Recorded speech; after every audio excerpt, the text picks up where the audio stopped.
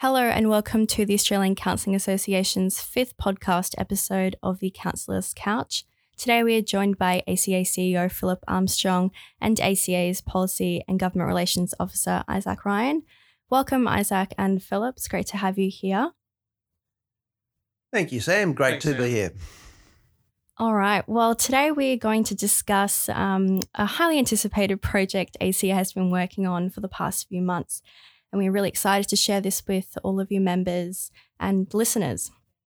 So, Philip, do you want to tell us a little bit about this campaign that we are going to introduce very soon? Sure.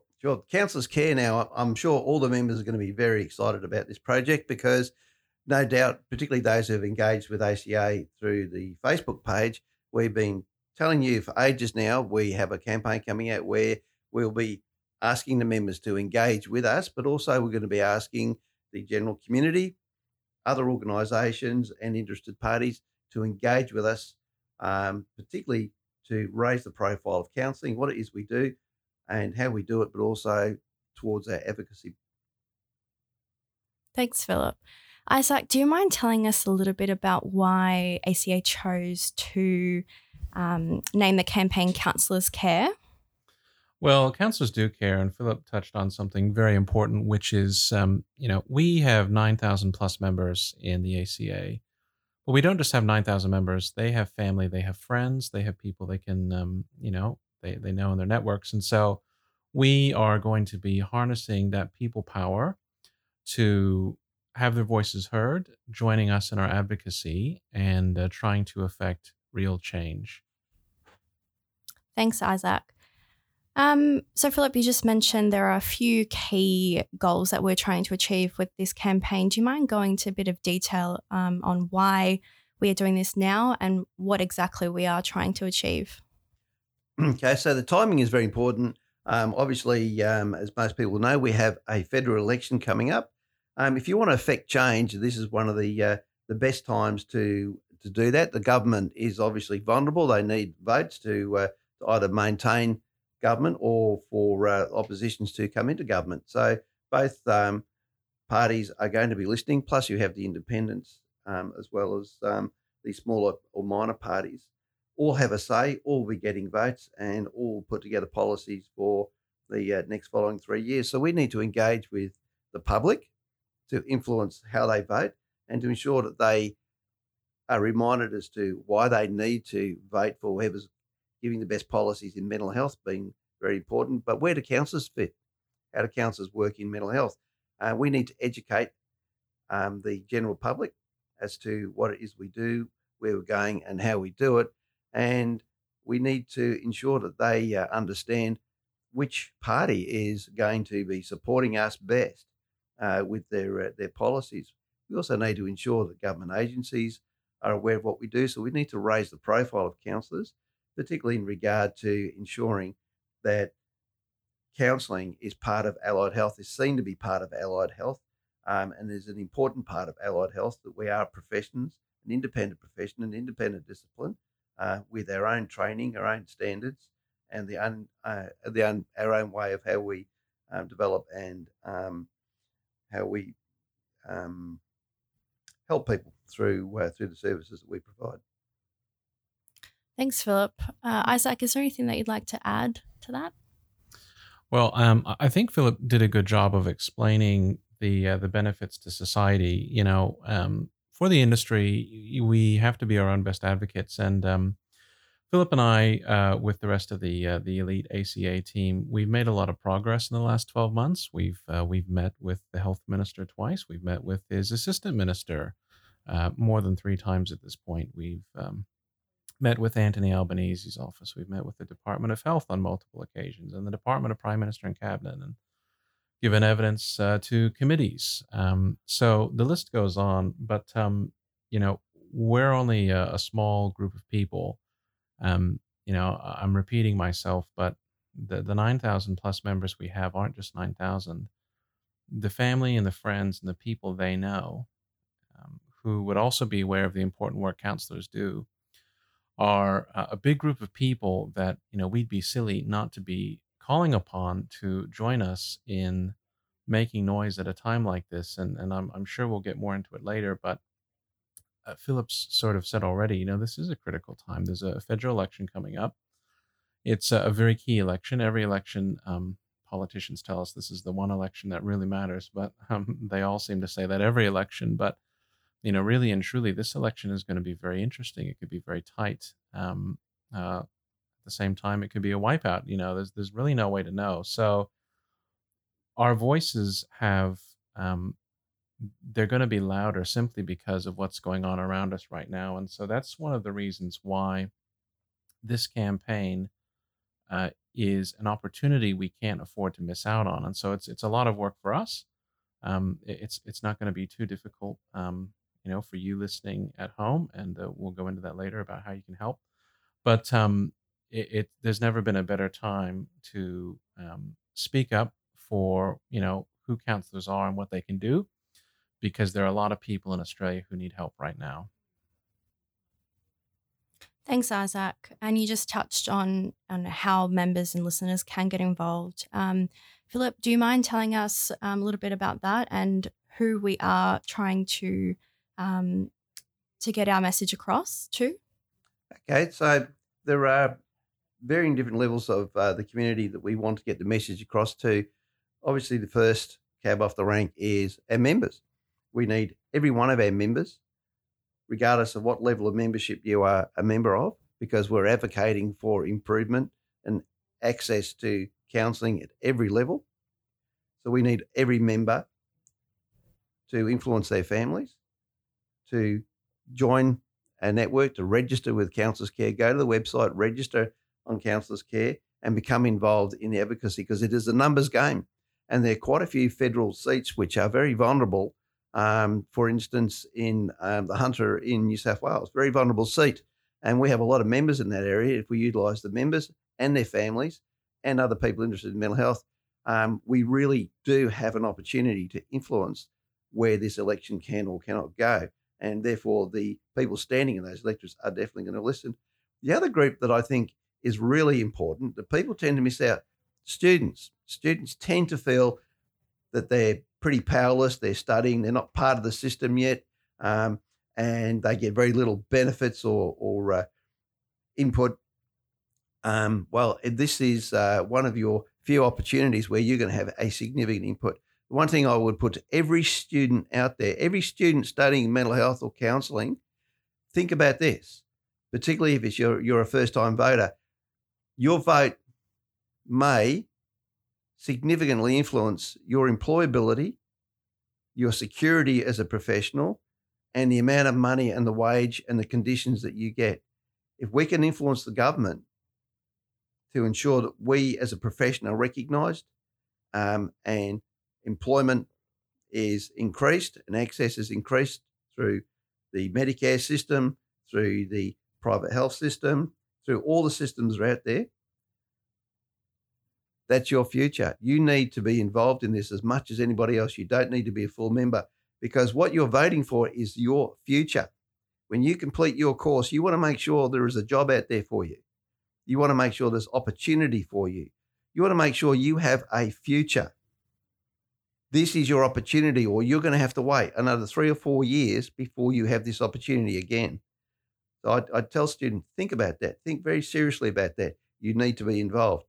The other people we need to involve is the actual community themselves.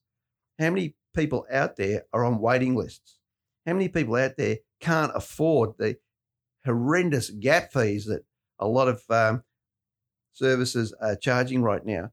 How many people aren't getting the phone calls answered when they ring up crisis lines? How many people can't access services because there just aren't any in their service, particularly rural regional areas?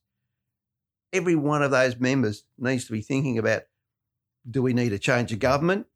Do we need new policies? What it is do we need? And how can organisations like ACA and Counsellor Care influence how these policies are developed? Because we want policies that help you. Not to help us, we want policies that make greater access and equity to every Australian, regardless of their socioeconomic standing, whether they are low-income earners or high-income earners or everybody in between. Every Australian has the right to have access to low cost, if not bulk build, mental health services. Currently, that is not the case. We need to change that. Thanks, Philip. That's very powerful, and I think a lot of members would love to get involved to hearing that. It's really good to hear. Isaac, is there anything that you'd like to add to that? Well, look, the simple fact remains, without people, you can't have momentum, but without, momentum, you don't have people, right? So we need people to go to the website. We need people to register. We need you to follow us on social media, share the links with your networks, encourage people to register and get involved because, Philip's 100% correct. There's never been a better time. We have a good story to tell. We have a solution to the gaps, especially in regional and rural areas where people can't get services. And if there are services, they're very limited. And changing the status quo is a big ask. So, on our own, as individuals, as employees of the ACA, I think that no matter what could have happened, there's a limit to what we can do without people power. And you, as an individual, have the power to influence other people by simply making the ask. So don't just sign up yourself. Share the links on our social media with other people in your network. Encourage other people to do the same thing you're doing and come along for the ride with us. Thanks, Isaac. And you've touched on one really easy way that members can get involved. But Philip, do you want to just tell us what specifically what can members expect that we ask them to do? I know you said, write to your local MPs. I know we've mentioned petitions in the past. What else can be good for members to do? One very, very simple thing that members can do is pass on this podcast. Pass this podcast on to not just your colleagues, because if they're members of ACA, they're going to be aware of it. Pass these podcasts on to your local community, to any interest groups that you're aware of, to any community groups that you're aware of.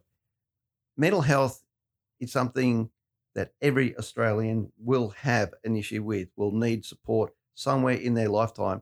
This involves everybody, and these sorts of podcasts are the only way that we can effectively get that message out. That is the best thing any member or anybody listening to this podcast can do, is pass it on, get other people involved, get them aware of what we're doing with Counsellors Care, how we are connecting with government, how we are doing it through advocacy, but we need the support of everybody within the community, not just their members. And so we'll be doing that through asking our members to be contacting their local members. We'll be helping them with drafts for letters on how to do that.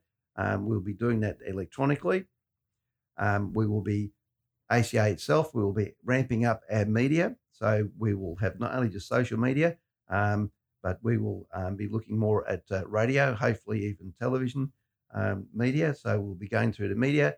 I am already talking, as Isaac has already said, we were talking to the Assistant Minister of Minister of Health yesterday. We will be continuing to speak to all the ministers.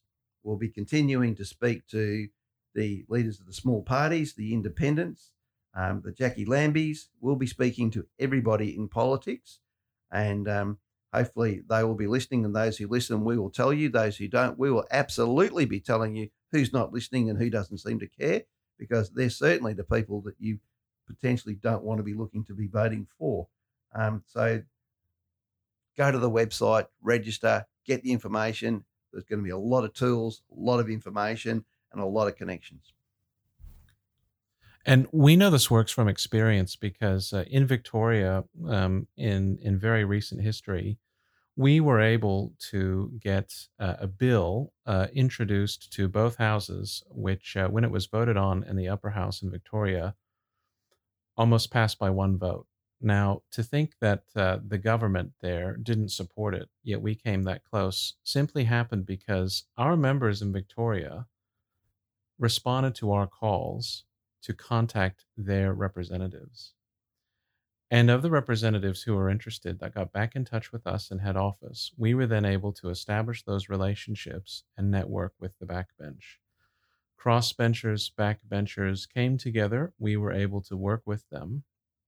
And when a bill was introduced to the upper house and it was voted on and wasn't blocked by the government, we came that close to getting it passed to add counselors to the list of mental health practitioners in Victoria, which would have removed red tape and created more opportunities for counselors, but of course, importantly for the public, would have opened up access to mental health care. So this campaign hasn't been dreamt up from a drawing board of keen people. This is based on real life experience where we have had success in the past, where we did ask our members to do something and they stood up and they contacted the representatives and we got a good result back. So this campaign now being national and a federal election only makes sense because, as Philip said, this is a very key time right now in Australia's history, especially for mental health with COVID and how that's affected people. The long-term effects are scary. We've seen increases of more than 61% of increases in presentations to emergency departments with mental health issues.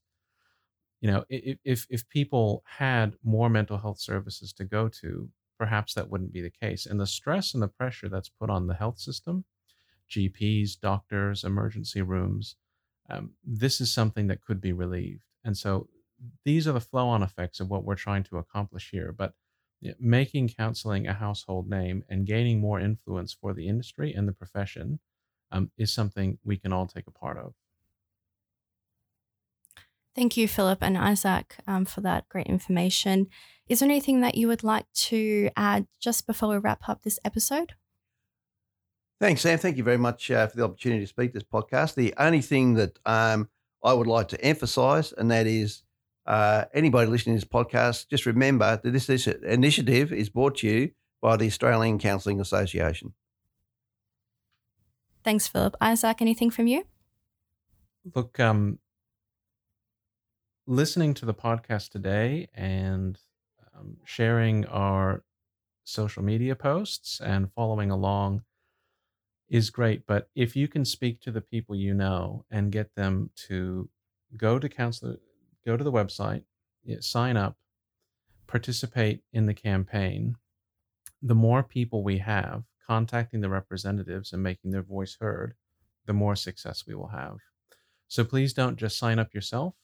Please make sure the people you know that you care about and care about you are also signing up. Thank you both, and thank you for taking the time out of your busy day to speak to us today. Thank you, listeners, as well, for tuning in. And again, we urge you to get involved. I have added the website and the social media links to the description box, and we're really looking forward to making this a great campaign.